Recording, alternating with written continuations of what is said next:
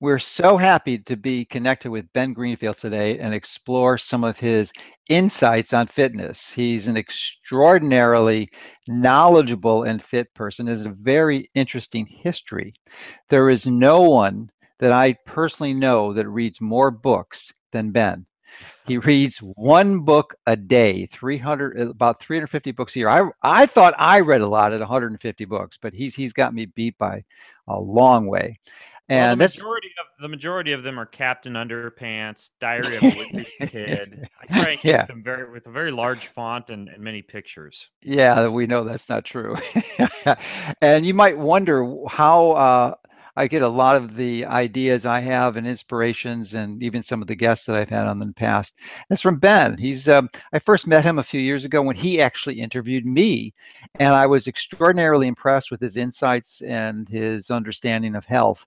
And I follow his site regularly because he's got some of the most intriguing insights into health and fitness. And he is a biohacker, one of the top biohackers in the United States, and introduced me to a number of biohacks, of which I think we should start off on. Then we'll go into some of the other things that we can talk on. One of Ben, I haven't discussed this with you, but I think one of the most important books I've read in 2017 was Why We Sleep by Matthew Walker, I believe is his name, who's a research scientist in California. And Yeah. have you heard of him before? Have you read the book? I read an article about the book. I haven't picked up the book yet. I believe Oh, yes. it's on the Kindle somewhere, but yeah. Yeah, it is phenomenal. I think everyone watching this understands the importance of sleep, but I was seriously misinformed as to how important it was. It may be more important than the food we eat. And the reason I'm mentioning this is because Ben introduced me to a device which I think anyone who's serious about their health should pick up. It's called the Oura Ring. It's Oura. And they are most likely by the time we air this interview, they will have introduced the Generation 2 ring, which is one of the best, it is my view, and I believe Ben's too, the best fitness tracker on the market for a number of reasons. And I'll let Ben go into the reasons why, because he introduced me to it, and I've been using it for nearly 2 years now, thanks to Ben. And here's my current Gen 2 ring.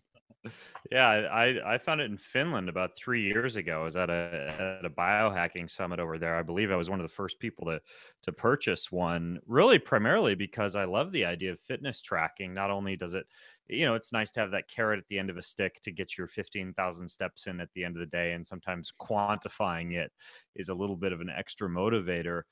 But also, as you've alluded to, sleep is incredibly important. And when I looked at the sleep lab data that they've done on this ring, including some pretty some pretty compelling internal documents that they sent me when I wound up questioning them via email about the true accuracy of it, it's it's surprisingly close to sleep lab data. Where you go to these sleep labs and you get all the electrodes hooked up to your head to monitor your brain waves. It gives you data that's relatively comparable to that.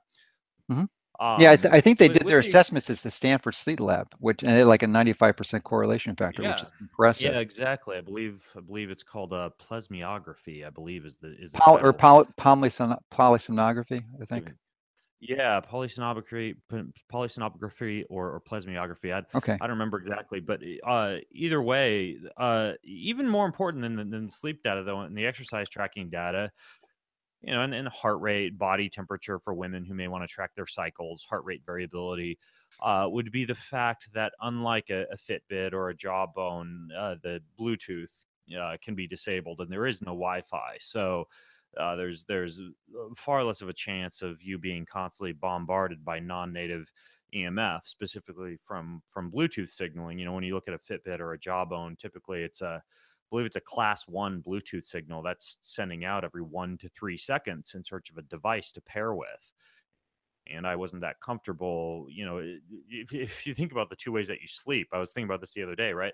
I sleep with my hand up by my head or kind of like tucked down by my crotch. So it's either my brain or my balls that would be getting uh, Bluetooth all night long while I sleep. So I flip it into airplane mode. It's a little initially it's a little bit of a pain in the butt. You got to take the ring off for 30 seconds and put it back on to reactivate it. But I don't mind that. It's just something I can do in the morning. So yeah, I like it as a tracking device. It works pretty well. Yeah, and one of the other things is that it uses an infrared sensor, unlike some of the other tracking devices to measure heart rate, which use green light, which we know is Hmm. not a good idea to have on your body while you're sleeping. So infrared, of Right. course, you can't see, and it's extraordinarily accurate. And the Yeah. Gen 1 device has had the problems with the Bluetooth synchronization, but Gen 2 is supposed to be a lot easier, so you can set it to times a day, because the Gen 1 devices tend to go out periodically, consistently, and I have to check mine every day to make sure it's still not in Bluetooth mode.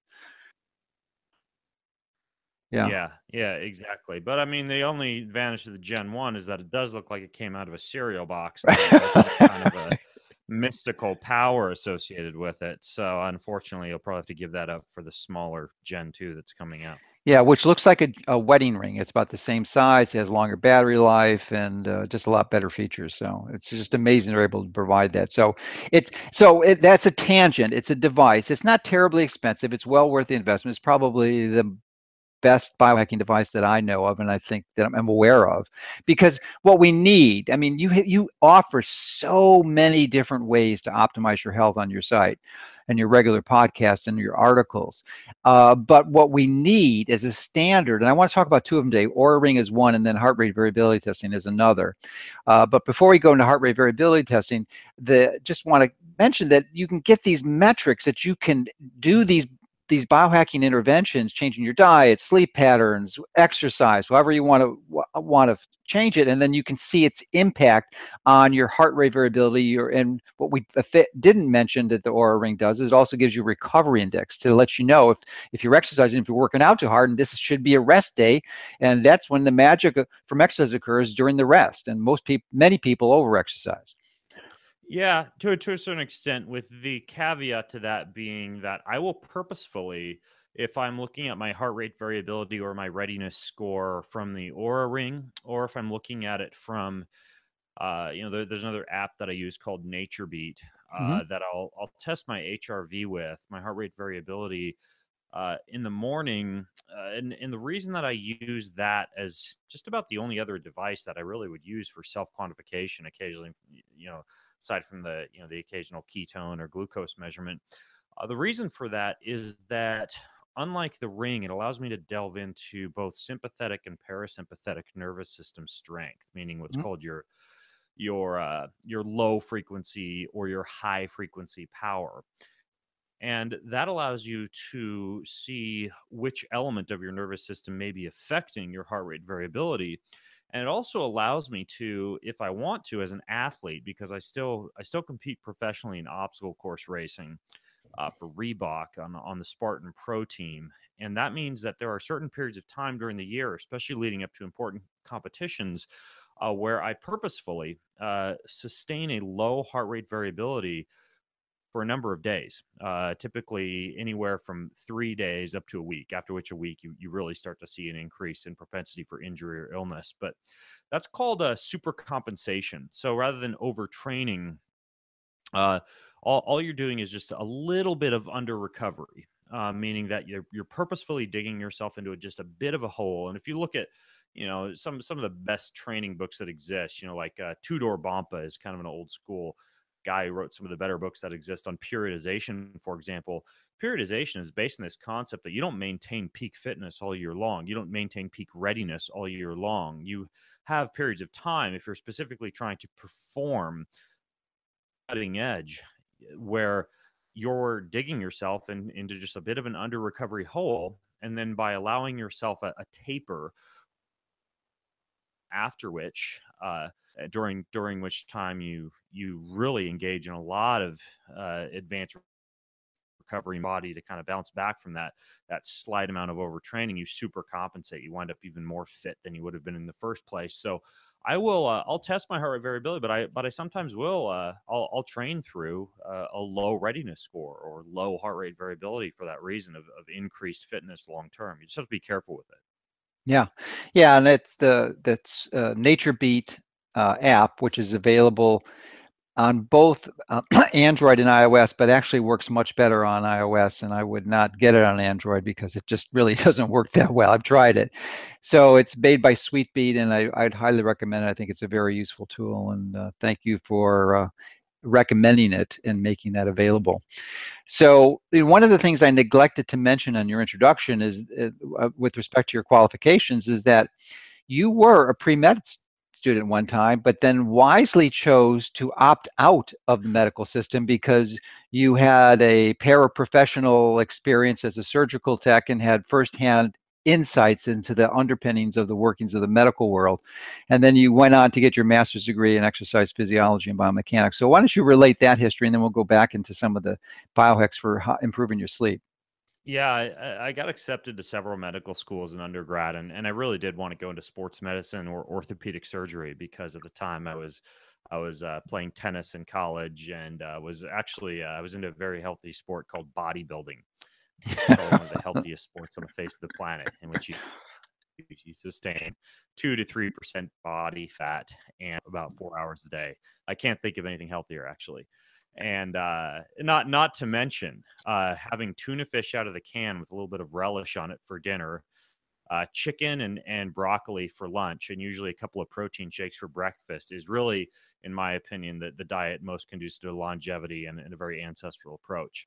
However, that aside, yeah, I was very into sports and fitness and exercise and wanted to practice medicine on that level. But as you alluded to, I became pretty disillusioned with modern medicine, modern allopathic medicines, when I took up a job out of college, for about 6 months doing hip and knee surgical sales, during which time not a single physician who I spoke to encouraged me to go to medical school, despite knowing that was a goal of mine. And in fact, at least a dozen of them told me that I would be crazy too, and that it was possibly one of the least intelligent decisions that they made to go. And all these guys with homes and boats and lots of money, who pretty much had not a lot of time to spend enjoying those blessings, and they were indeed very stressed out and working in a situation where people were paying a copious amount of money for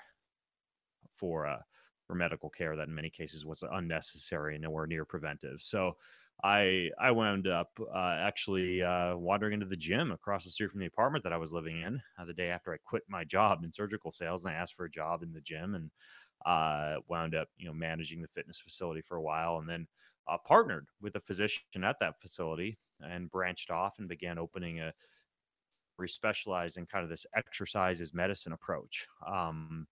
I did everything from high-speed biomechanical analysis, where we had a whole bunch of video cameras set up to analyze things like running gait or cycling fit, to we had EKG machines. We had one of the first PRP machines in the region, where we would inject joints with platelet-rich plasma.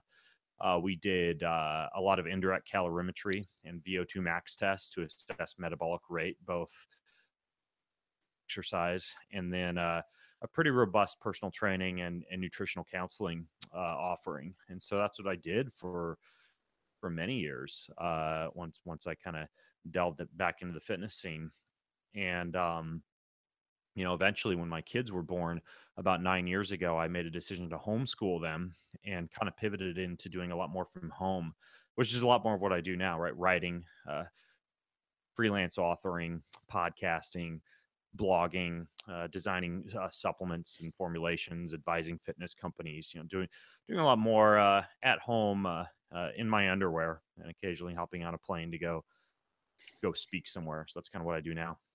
Yeah, well, I'm glad you listened to those physicians who advised you to avoid going to medical school, because there's little doubt in my mind that you've impacted on a positive way an order of magnitude, or probably significantly more than that, of people that you are helping through the work that you're doing now than you ever possibly could have as treating patients as individually as a physician.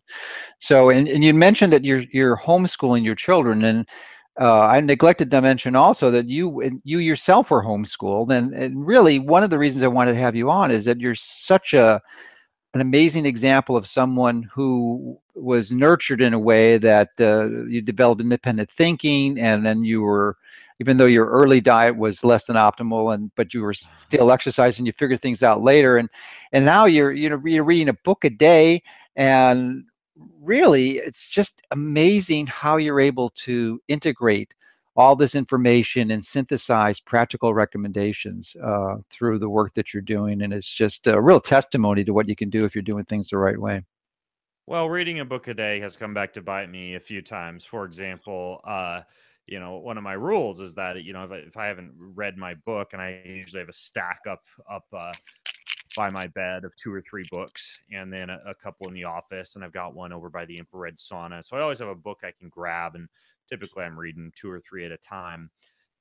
And I'll get into bed at night, for example, and my wife and I will make love, after which time you're supposed to fall asleep in each other's arms in a loving embrace, right?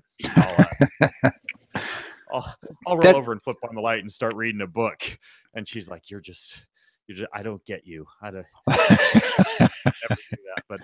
But yeah, if I don't finish my book, I figure out time to do it. Last night I was reading in the bathtub, actually, a new book on mitochondria. I don't have it in front of me now, but is that by is that by Lee No? I believe it's an excellent one. Yeah, I'm interviewing him shortly. It's a brand new, relatively thin, but really good book on Yeah. mitochondria. It's outstanding. Yeah. Do you It's remember the name of it? I don't remember the name. I just remember the author. I read his first book Yeah. and was really inspirational to me to write Fat for Fuel, and really provided a lot of the groundwork on mitochondrial health. That is excellent. So let's get back to the biohacking, though. We talked about the Oura Ring and the HRV application that you can use to monitor. And one of the most important components that we mentioned is sleep, of course. And what I was shocked when I initially put on the Oura Ring was that my deep sleep was consistently very, very low. Most of the time, the average deep sleep I was getting per night is 0.0 minutes, no deep sleep at all. And this is one of the things that the Oura can measure. It can show you the amount of deep sleep, REM sleep, light sleep, and the times that you're awake and how long you're sleeping at night. So I didn't believe it. I thought this ring doesn't work, as do many other people. They said, there's no way I'm not getting any deep sleep. But I believe that the results are true now, and I've been trying to biohack my deep sleep. And I suspect this is, when I talk to the people who made the ring, they said this is a common observation. As people get older, their deep sleep hits the dirt. So I'm wondering if you could provide your insights and your details with respect to biohacks you developed to improve and increase the amount of deep sleep in the night. Yeah, it is kind of interesting, the number of people who get far less deep sleep than they actually believe that they get, which is unfortunate, because that's when a lot of the repair and recovery processes actually occur. Technically, one of the requirements for repair and recovery to occur, especially of the nervous system, would be a lower core temperature. And I think that's one big thing for people who are eating late at night, or for people who are sleeping with too many blankets, or people who don't have the room properly cooled in the evening, people who exercise too close to bedtime, meaning that you're going to enhance deep sleep if you exercise, especially high intensity exercise in the afternoon or even the early evening. But that you begin to see a reversal of the positive effects if you finish up that exercise session within about 3 hours before you actually go to bed, right? So you'd want to wrap up, let's say you're a 10 p.m. To bed type of person, you'd want to wrap up any hard exercise session by about 7 p.m. and actually engage in efforts to cool the body afterwards, in a way that doesn't necessarily blunt the hormetic response to exercise. I'm not talking about like a 20-minute ice bath, which I'm not a big fan of post workout, because you do blunt some of the natural inflammatory processes that you want to occur. But a quick cold shower, or even like a lukewarm bath, that type of thing can certainly help. But yeah, one of the things would be temperature. Simply sleeping too hot, and you'll notice if you pull up the Oura Ring dashboard, where you can pull up a lot of correlative data, that you can pair your body temperature both during the day and in the evening with your deep sleep percentages, and see some pretty significant correlations just between body temperature and deep sleep. So that would be one. Food and movement choices before bed that can potentially increase your temperature while sleeping, as well as just the general temperature of the room overall. And when you look at biohacks, I would say that, for that, aside from just the timing, which isn't really a biohack, it's just a lifestyle. One would be like the chili pad. I don't know if you've used that at all. I have. It allows. Mark Sisson gave me one, and I wasn't impressed with the ability to maintain a low body temperature. But I just interviewed Mark last week, and he has this pattern where he does this whirlpool or jacuzzi at night with his Hmm. wife, I believe, and then dumps in his regular Yeah. pool in California, which is not heated. So he gets to be pretty low. And I used to do my infrared sauna that you do also in the morning. I don't know when you do yours, but did mine in the morning. Then I would jump in my pool, which is pretty cold this time of year in the 60s, and do that. But I'm switching it tonight, and I think I'm noticing an improvement in deep sleep. Yeah. When I was recently in Hawaii, I was experimenting with this a little bit because I was staying with a friend and we would do sauna, and he has an ice bath. So we do sauna and ice bath each evening.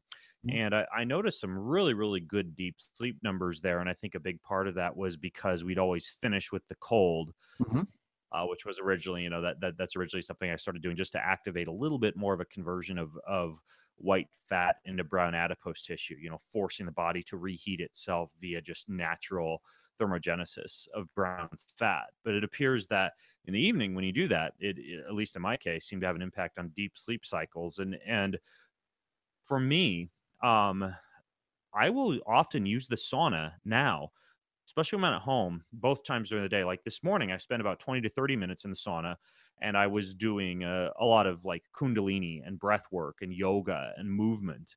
And I'll even sometimes put elastic bands in there or dumbbells or, foam rolling type of devices to just do some body work. And I generally get pretty hot, pretty sweaty, a little bit out of breath. And then I'll go jump in the cold pool afterwards and get ready to start my day. But in the evening, what I've started doing before dinner is going in there to do some of my reading. And I'll actually just spend about 15 to 20 minutes laying on my back.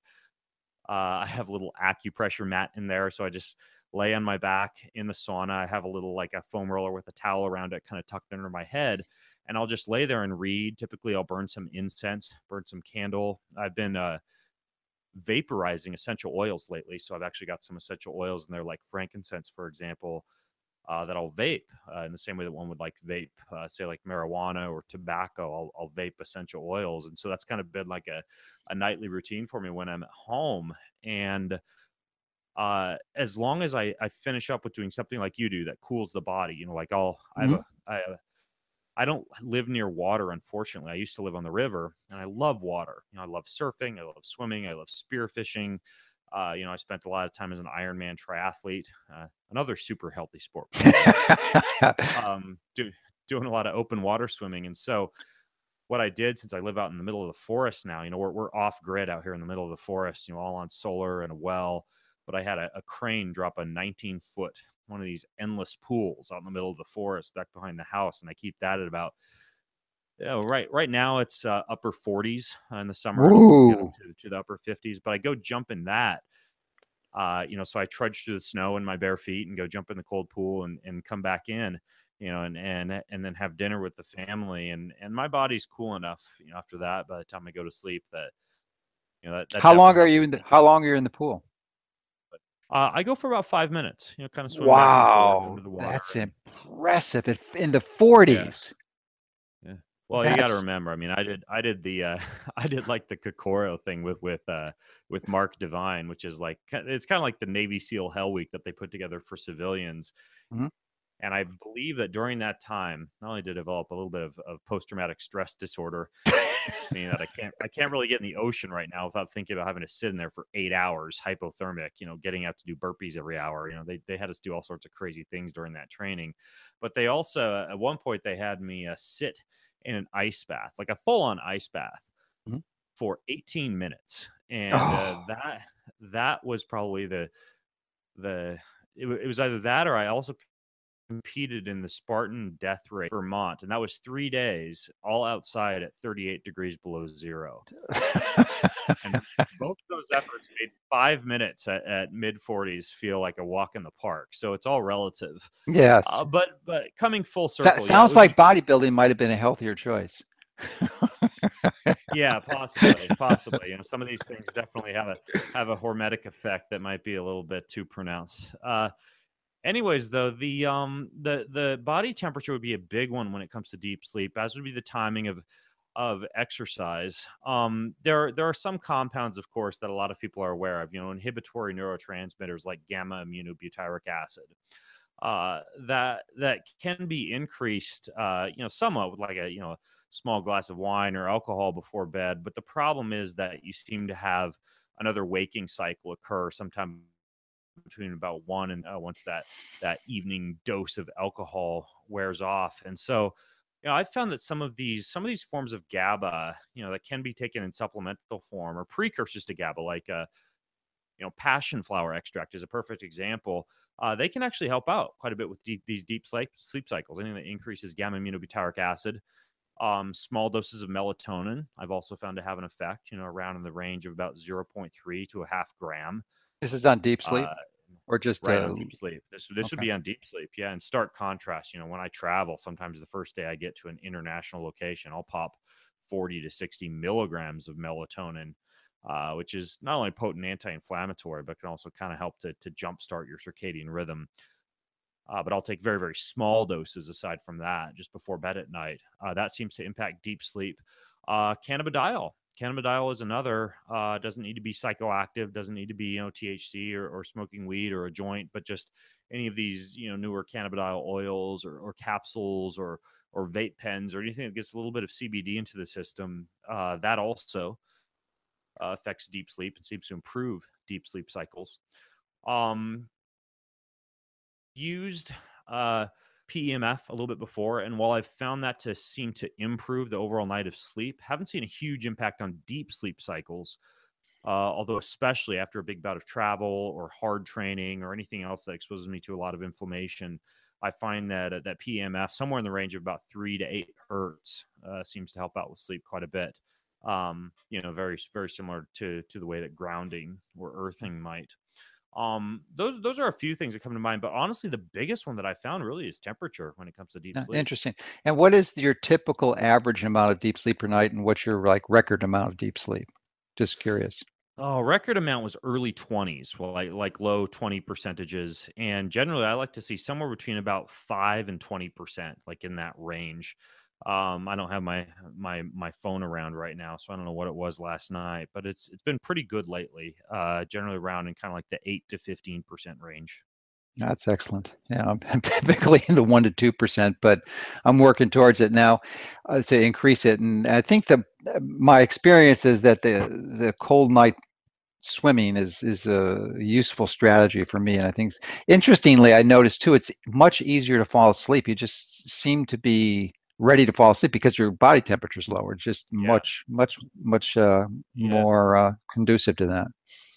I think there's definitely something to be said for the hard exercise session that you finish up at least 3 hours before bedtime too. I think Hmm. some people just go to bed too amped up without having gone out and done something anaerobic. And I'm certainly not a Sure. fan of excessive training, but I think that ensuring that the body actually has some amount of physical stress during the day, by doing something like high intensity interval training. Like this morning, I try and do something every day. This morning, I was really working on mitochondrial health. So I was doing 90 seconds of hypoxia, followed by 30 seconds of hyperoxia, and then Hmm. a minute of rest at hyperoxia using one of these live O2 training units Yeah, I was to I was actually the one find me. who facilitated you getting that Yeah, delivery. that's right. You told me about that. Yeah, and I'll usually use that 1 or 2 times a week. Yeah. Um, and yesterday, for example, was Christmas Day actually at the time that we're recording this, and so usually I'll have a couple of extra drinks of alcohol on Christmas Day. Sometimes I'm getting to bed a little bit later. Typically there's a little bit more caloric consumption, more sugar consumption. So I spend the morning really taking care of my body. I mean, this morning I did. What else did I do? I was breathing this air from the Nano V device, which is basically humidified air that gets exposed to a frequency that creates a little bit of reactive oxygen species that wind up being a little bit having a little bit of a DNA repair effect. I did Yeah, it basically helps refold your proteins and with the yeah, structured water. And I'm actually going to be right, interviewing Han yeah. Zhang pretty soon. Exactly. So I did that while I was working on my computer for a little bit this morning with the near and far infrared lights that I have in my office, kind of shining on both sides of my body.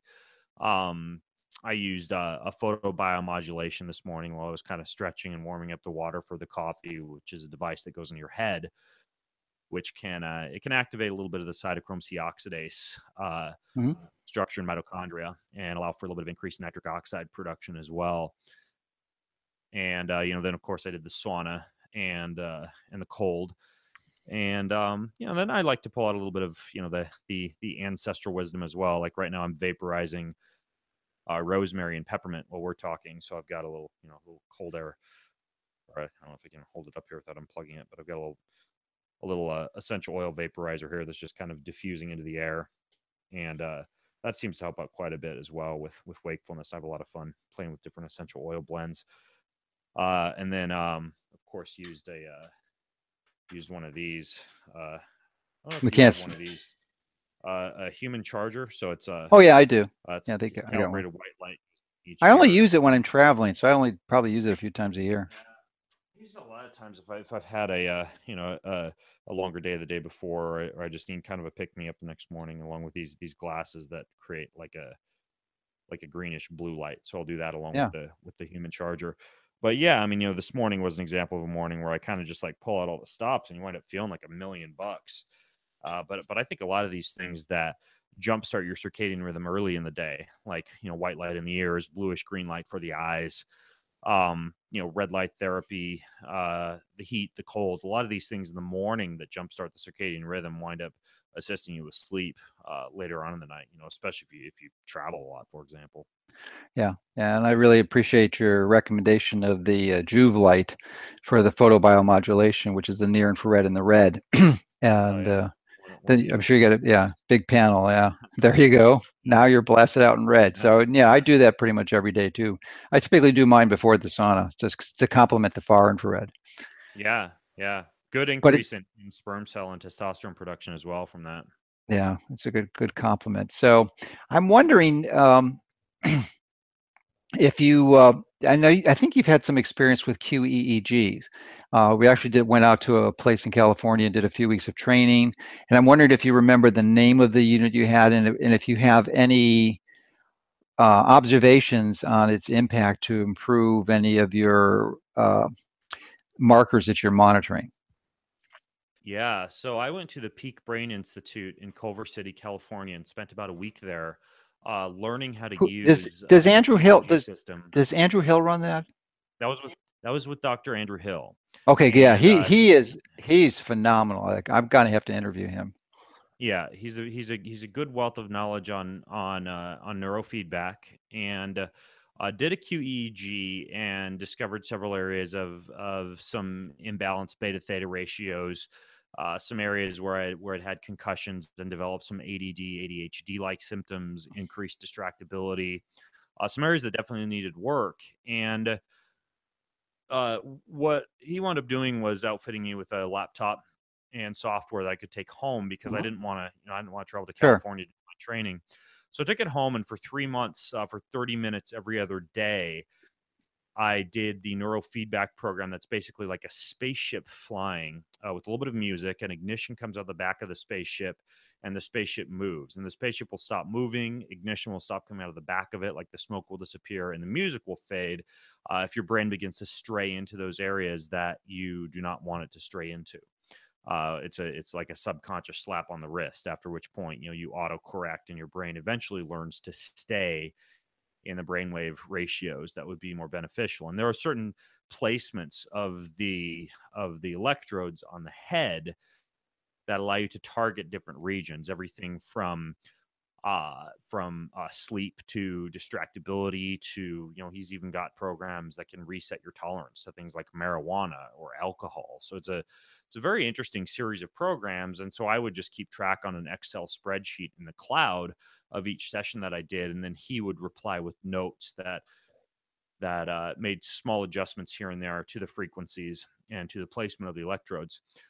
And when I went back for my follow up QEEG, it was as though the slate had been wiped clean Wow. from a distractibility standpoint. I mean, he literally rewired my brain. Now, granted, I understand not everybody will will be able to afford or have the time to do, 30 minutes a day every other day for 3 months with neurofeedback. But it was a real game changer for me. I still do it about once every 10 days or so. I'll take it out and do a session that's kind of like a basic session specifically to go after anything related to, post concussive symptoms, because I've had a few concussions in my life, playing basketball, Almost all of us have. I mean, playing it's the football, yeah, rare ice individual skating, hasn't. Yeah. etc. Yeah. So I like it.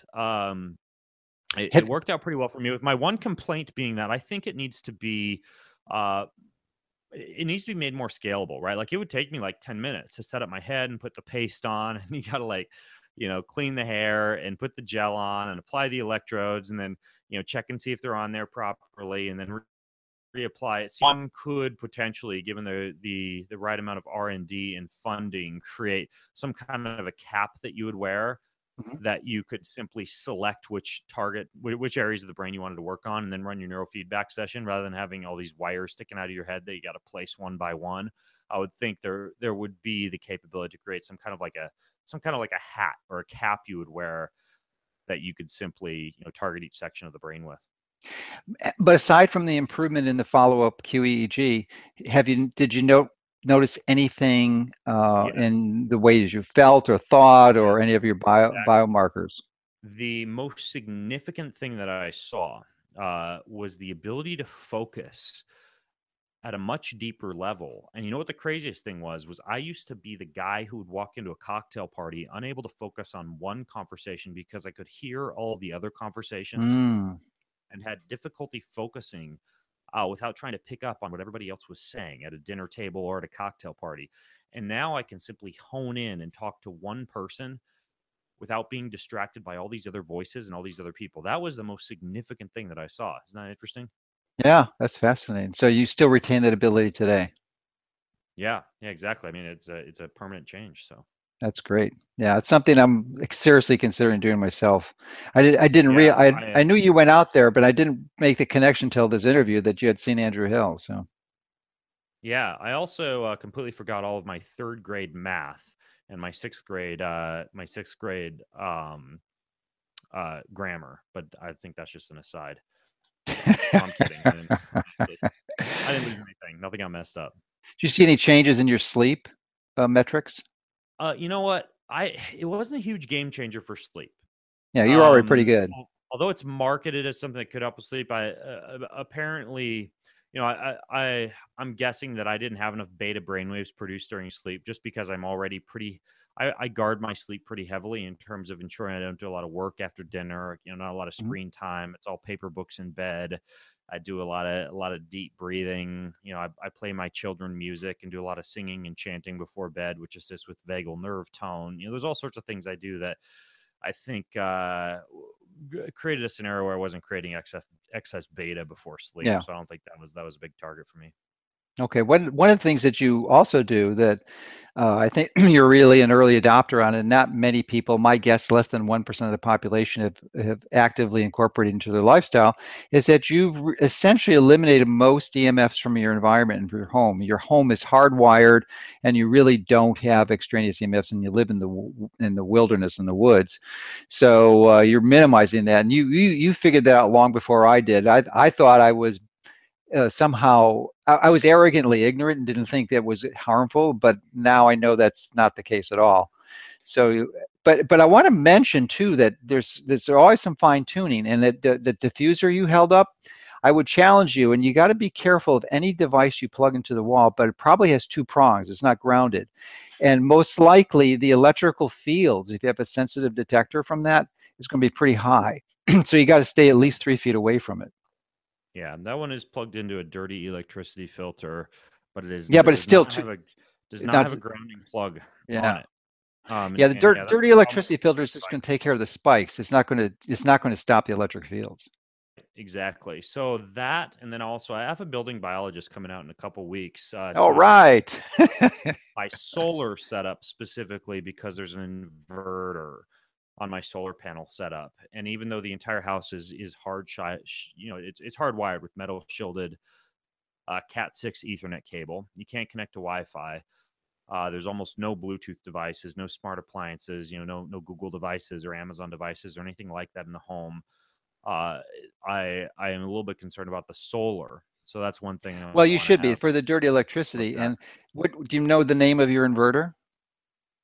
I don't recall the name of it. No, not Yeah, off the because top of the, my the head. the cleanest one is a Sunny Boy, SONYBOY. Okay. They are the cleanest, and I didn't send you a paper written by David Stetzer in one of the electronic journals, but if I did, I send you that?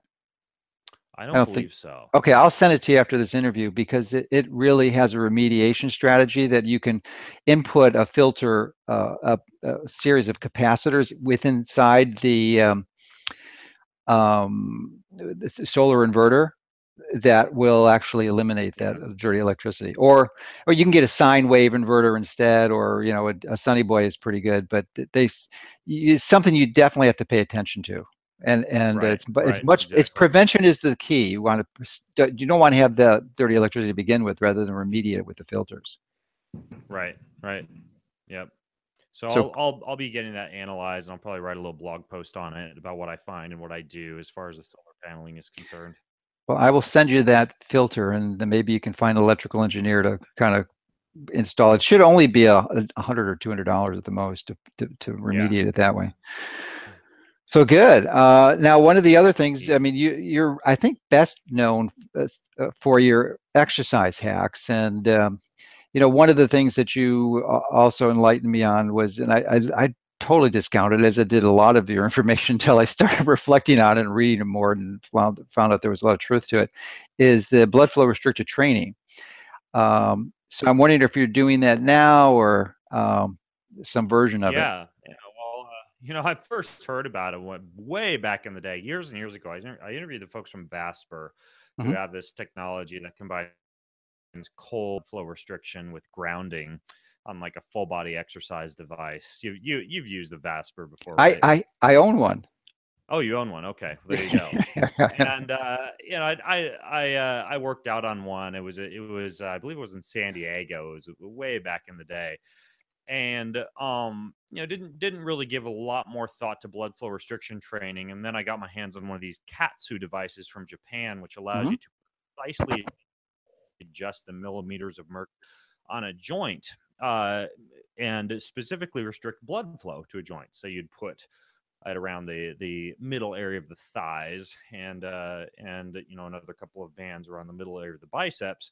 And by restricting blood flow, you get a relatively large buildup of lactic acid in muscle tissue and a subsequent increase in growth hormone after the workout, from that surge in lactic acid and restriction in blood flow. And they've done some pretty compelling research, for example, in seniors who are attempting to stave off, sarcopenia or muscle wasting with age, and found that blood flow restriction training combined with or blood flow restriction combined with body weight training seems to do a very good job allowing maintenance of muscle with very low impact, because essentially the muscle, similar like hypoxia, right? Like I can work a lot less hard on a bike with a training mask or a hypoxic device on, do less damage potentially to the knees or to the feet, and still get a very significant training effect. And blood flow restriction training is similar: big increase in growth hormone, big increase in proliferation of satellite cells, and growth or maintenance of muscle tissue without having to lift a lot of weight, because you have blood flow restriction. And there is everything from these fancy Katsu devices, which are literally monitored by a handheld device that allows you to precisely dial in the amount of pressure on each limb, to something as simple as like what would be called like a BFR band that you could buy on Mhm. Amazon. And typically that's just it's a band that has little numbers on it that would allow you to know, oh, I'm putting it on a level of 4, a little level of 5. And then you would do, a typical session would be like 30 reps of a push up, 20 reps of a push up, and 10 reps of a push up, with a short recovery period between each, with the bands on the arms, or something similar for the squat. And yeah, I use BFR training, once a week, once every couple of weeks. I'll do it in the sauna. I do it when I travel more often because I'm more restricted to body weight training, so I might do a pyramid of, one squat, one push up, one pull up to 15, and back down wearing the BFR bands, for example. So yeah, there's there's pretty good training applicability. You know, I'm a big fan of that style of training. I've really been getting into isometric training as well. There's another way to get very strong Mhm. with low impact. I'm actually experimenting right now with a force plate that's in my gym that allows me to measure the amount of force that I produce over anywhere from 30 seconds up to 3 minutes, right? So you do Mhm. one single completely exhausting Mhm. isometric set. So a workout might be a chest press, a shoulder press, a lat pull down, a squat, a deadlift, and an abdominal press. And you're simply holding all of those at maximum capacity for 1 to 3 minutes. Yeah. Technically, there is an app that pairs with the force plate that will let you know once you've dropped off to about 60% of your starting capacity, at which point you wouldn't be getting quite as much benefit out of the Mhm. sets. You just go until you drop off to about 60% of your original force production, and then you stop. And isometric training is a really, really great way to get strong again, relatively injury free. And it's mentally demanding, right? It's very Yeah, difficult. absolutely. Is Some it? some would say it's a bit boring, but It man, sounds it similar gives to the. results. It sounds similar to the ARX. It's similar to the ARX, but it would be almost like, pardon the expression, almost like a poor man's version of the ARX, Right, meaning a smaller footprint. It's pretty much just a force plate. The one I'm experimenting with is called a Peak Fit Pro. and that's available Um, commercially. I don't even know if it's available commercially. Yeah, I They just think kind of I sent think me the Dave test Asprey online. introduced me to that. I don't think they're coming out until first quarter of 2018. Yeah, well, it gives you a great workout. And actually, what I've been doing is during my rest period from the isometric set, is I've been hopping on in my gym here. I've got what I'm walking on right now is a true form treadmill, which forces your body into a proper biomechanical, slightly forward leaning position for running or walking. And then I've got a stationary bicycle and one of these stand up elliptical trainers called an Elliptigo, which is kind Yeah. of cool because it's got wheels on it. You can take it outdoors. But in between my isometric sets, I'll go in and kind of do an aerobic recovery on one of those, then go back and do the next set. I mean, within 15 minutes, I can literally do a full body workout that just absolutely crushes me from a strength training standpoint. Yeah. And that and then that's another thing I like about what you're doing is that you just don't focus on one exercise. You're comprehensive, and movement is a big strategy and your lifestyles and is demonstrative of what you're doing now. Most of the people I interview are, I would say 95% of them are sitting down. It's the rare person who stands up. But I've only had one other person walk on a treadmill, and that was Dr. Michael Greger. So you're the second Oh, person I've interviewed who's walking on a treadmill. So there you go. congratulations. Now, And it is a manual treadmill. Treadmills are a pretty good source of EMF, yeah. non-negative EMF. So I do have for my Spartan racing, I have a it actually is a really good device. If you want to be able to maintain VO2 max and lactic acid threshold and build mitochondrial density quite quickly, it's a treadmill that goes up to 40% incline. And so I have that up in the garage, and I have a hypoxic air generator made by a company called Hypoxico next to it. So it allows me to simulate, like 20,000 feet elevation. And that's something that I'll get on and I'll do like a climbing workout on, leading up to a race or something like that. But it does have a lot of dirty EMF those treadmills put out. So in my office, I just stick to the manual treadmill, and I encourage people, if they opt for a treadmill desk, get a manual treadmill. Sure. And the reason I got this one, the true form, is I can straight up, from talking to you, I could go into a run if I wanted to. A lot of these treadmills, so I'm running now. A lot of these treadmills will just go to like 3 or 4 miles an hour. I could run 10 miles. I could run as fast as my body will take me on this. So I can do, hop on and do some sprints during the day as well. Very good. So I'm just curious, as we're ending the year 2017, how did you do in your competition this year with the Spartan races, national championships? I did pretty well. Did pretty well, but I for the world championships, I went into that with an injury, and I opted to. Actually, I injured my knee, so I wasn't able to run as much as I wanted to. Oddly enough, I completely rehabbed the knee, and it's pain free now. But my other knee is swollen to the size of a softball because last week I was teaching at a yoga retreat in Panama, and I got bit by a scorpion at about 3 a.m. in the evening, and couldn't walk for a couple of days. And I made a poultice out of some local fig leaf and some ginger root and a cough filter a lot of the poison out, took a crap load of activated charcoal, and the knee is slowly coming back around. But a scorpion really effed up that right knee quite a bit. So anyways, though, ultimately though, yeah, I had a good season of racing, and honestly, just turned 36, and I feel stronger than I did when I was 18 years old. So I feel pretty good. Well, you're a real testimony of what you can do if you apply yourself and, really give your body what it needs and requires, and it's paying attention to all the details. So congratulations. Oh, thanks. Any other tips you'd like to provide or recommendations on maybe some of your best strategies and how to stay fit? Well, for fitness, the main thing that I would tell people is, understand why you're doing what you're doing and which physiological parameters that you want to target. Because if we step back and we look at fitness, cardiovascular performance, for example, if you're just doing, let's say, intervals in the realm of 2 to 4 minutes with short recovery periods, you're doing a great job at building up your lactic acid tolerance, which does result in a pretty significant increase in growth hormone, like that blood flow restriction training I was just talking about. But that's not the best way to build mitochondrial density, for example. Mitochondrial density, you want extremely short, hard efforts of 20 to 30 seconds in duration, followed by long recovery periods.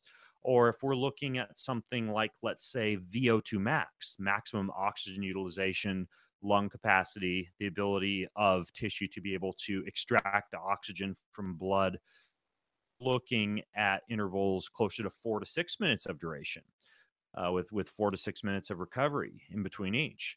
When we look at strength and muscle, we see that, especially the research done in guinea pigs. Paul Jaminet has a great article about this on his Perfect Health Diet website. Shows that explosive muscle fiber specifically tends to be more heavily correlated with longevity compared to the type of muscle fiber you might build while doing the isometric training I was just talking about, right? So I don't just do isometric training. I go out of my way to do body weight training that's very quick and explosive and fast.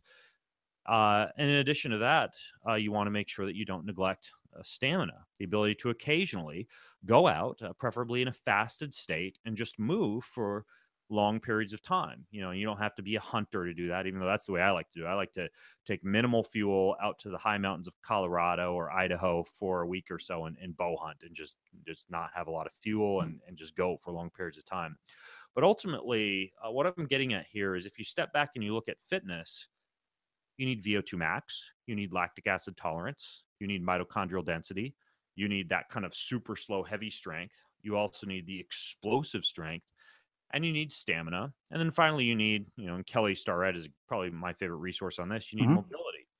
And, when you put all those components together, then you've got a complete exercise program, versus relying upon, let's say, just high intensity interval training or just a long fasted workout or just super slow, ARX fit strength training. So I would say that the biggest bang for my buck comes from each week tapping into each of those different fitness variables and ensuring that I address the body from a complete fitness standpoint, because I don't want to be the Incredible Hulk and just have strength, right? And I don't want to be, Flash and just be fast. I want to be like Batman, right? You have strength, you have power, you have mobility, you have a little bit of everything. And I think that's what allows you to really have true and lasting fitness, is to be a age when it comes to tapping into each of the different parameters of fitness.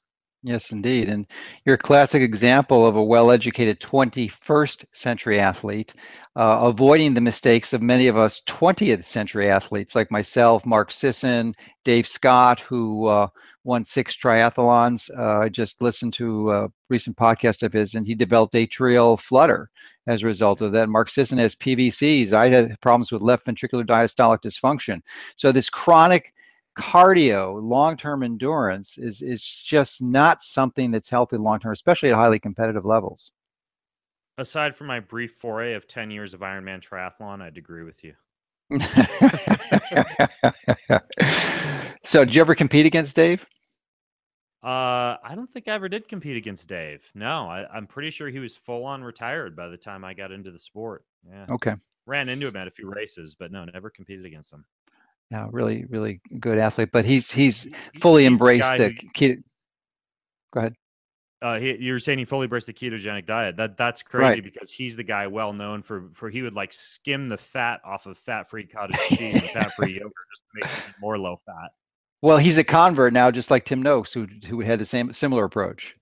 I didn't know that actually. That's very cool. I didn't know Dave was kind of Oh yeah, embracing the he's fat, so to full on speak. keto. Absolutely, he's a convert, no question. So, Well, praise the Lord.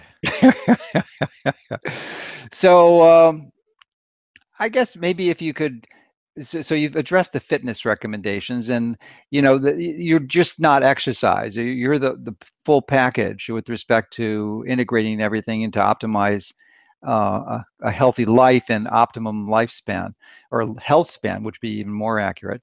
So, are there any other strategies that you would want to add to the fitness recommendations? You know, we've already discussed heat and cold, and I'm certainly a fan of exposing yourself to fluctuations in environmental extremes as a way of tapping into some of the same things you get from fitness, right? Like nitric oxide and heat shock proteins and better blood flow. Uh, I would say from a fitness standpoint, couple of other things that come to mind that I find that I use quite a bit. One would be the concept of not ignoring, even if you aren't doing a formal workout, ensuring that you're getting good lymph flow and lymph massage. And case in point, that scorpion bite that I got, the 3 lymph nodes in my femur were the size of golf balls, and I was doing copious amounts of self-inflicted lymph massage just to work the poisons out of my system. But I also have a couple of devices I use. One is, I know you've talked about this before, Joe. Just a very basic jump sport mini trampoline, Hmm. and I keep that outside the office, and I'll often go, bounce up and down on that while I'm listening to a podcast or listening to a book, just to get the lymph fluid going. Then the other one that I use quite a bit is the power plate. I have one of these industrial sized power Hmm. plates now. That my wife I think is getting a little bit annoyed. I need to build a little separate room for all this stuff. But she's or the power plate is like an industrial vibration platform No, no, that we sell them on our you can site. do. You can do We've sold them. stretches on, squats, push-ups, things like that. So any of those things, they do a fantastic job at lymph fluid and lymph flow. So I would not neglect the power of vibration and of bouncing. And I'll even go to the back of an airplane in many cases and just do the normal, like the Tai Chi shaking exercise where you're just, kind of like this, just shaking every part of the body for a good 4 or 5 minutes. Again, just to keep lymph flowing when you're seated for long periods of time on an airplane. So I'm a fan of those. And if I could throw out uh, one other tip for you, it would be to embrace many of these movements that I'll often start my day off with. I'm a student of fitness, of course, and I know that I'm a bit biased and a bit privileged in that I have the ability to be able to kind of like study with and get certifications with a lot of the folks who teach a lot of these principles. But the idea of really caring for breath work and the back simultaneously through anything that decompresses the spine. And two of the things that I do quite a bit when it comes to little movement snacks or movement breaks throughout the day. Number one would be I'd recommend that you learn how to do the basic foundation exercises created by Dr. Eric Goodman Hmm. and described in his book, True to Form. Myself and most of the clients that I train, we're kind of sprinkling those throughout our day when we have little breaks, just doing basic, what are called foundation exercises, which are fantastic, especially if you have low back pain, compressed vertebra, any history of spinal issues. Those things are amazing. And then another form of training, not training, but more like stretching that I do quite a bit of, especially when I'm in the sauna, is called Eldoa. Hmm. ELDOA is a form of deep fascial stretching. And I think that there are so many things that we can do that keep us out of the massage therapist, out of the chiropractor's office, out of the office of those people who I certainly think we need to take advantage of and see, but a lot of people don't do enough preventive care. And I do quite a bit of this core foundation training by Dr. Eric Goodman, and Hmm. then some Eldoa, ELDOA stretches for fascia work. And again, have like a toolbox, study some of these things. And, there are 30 different, probably more than that, Eldoa moves. I know 3 of them by heart. and I chose the 3 best ones that are applicable to my body based on the Eldoa instructor that I had teach me these moves. And that's all I do, right? I choose the 80-20, the best of the best. Same thing with the core foundation exercises, right? There's probably, again, 20 or 30 plus of them, a whole bunch of different workouts you could do. I just have 10 of the moves memorized, right? So if I get up in the morning, I can just do those 10 moves, have them done within 10 minutes, and my spine is decompressed for the day. So trying to get too carried away with thinking you have to do all of any given program. Sure. I kind of take the best of the best and sprinkle it all in and apply it. Well, there's only so much time in a day. And another device I just remembered that you introduced me to was the NeuroGrips, which are a challenging device. And I think you travel with them frequently. Are you still using those? Yeah, the NeuroGrips were developed by John Bruni, who wrote a great book called Neuromass, and a follow-up book that utilizes the NeuroGrips called NeuroGrips, I believe is the name of that book. Mm-hmm. And they're essentially push-up handles that have a very small surface that is exposed to the ground with a large handle that either of your hands grasp, that activate a ton more core musculature and kind of a lot of the smaller stabilizing muscles compared to a normal push-up or even one of these perfect push-up handles. And you can actually attach elastic bands to them and do a wide variety of exercises, kind of like a gym in a box, if you just want to use those as your sole workout tool. But John's book Neuromass is really fantastic because I just got done talking about the importance of not just training for strength and super slow strength and isometrics, but also training fast and explosive muscles. And that's what his entire book Neuromass is about.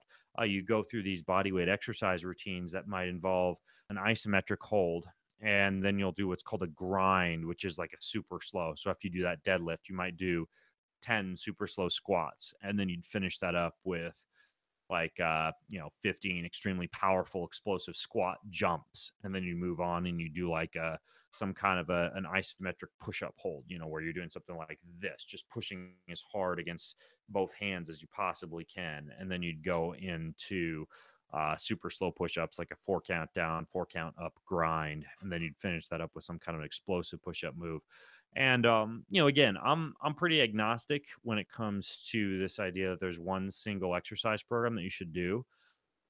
To study a lot of these different programs, a pretty well-versed student in like 4 to 6 different exercise modalities or exercise programs and cycle through those throughout the year, it's a really good way to stay fit, right? So during the winter, for example, I'll typically choose more of a strength-based program. During the spring, typically I'll convert into something that's a lot of times more kind of like cardiovascular fitness based. During the summer, I'll kind of mix things up and do a lot more outdoors and sporting activities. During the fall, I'm doing a lot of sports specific work because that's more of my on season. But basically the big picture here, Joe, and what I was explaining to people after I got done telling them about John Bruni's program is, just because I'm talking about this program and that does not mean it's like the perfect program to do the rest of your life, right? Right. What you want to do is know a few of these different programs, just be able to pull them out and rely upon them as a way to stay fit throughout the year. And you can kind of mix and match as you go. Yeah, well, good. Well, you're just a wealth of information. And if you thought you learned a lot now, this is only the tip of the iceberg, Ben's breadth of knowledge. And I'm always learning new stuff from listening to his podcast, and really is one of my favorite people to listen to because he interviews some interesting guys. Some people aren't as interesting, but most of them are pretty good. And he's does a really good job at it. So he's really in a pretty interesting position to acquire this knowledge, and not only acquire it, but then use it and synthesize it, because he's doing the right things and his brain works the way it was designed to. So thank you for everything you're doing, Ben, and really appreciate the information that you provide. Awesome. And if folks listening to the podcast, listen to my episodes with Joe, because we've done 3 now together? 3, I think so. Yeah. Yeah. And we go all over the map, delve into a lot of really good stuff. So if you guys like Joe, which I assume you do if you're watching this, you should listen to some of these episodes. All right. Now, thanks. And I will see you next month at CalJam. You will.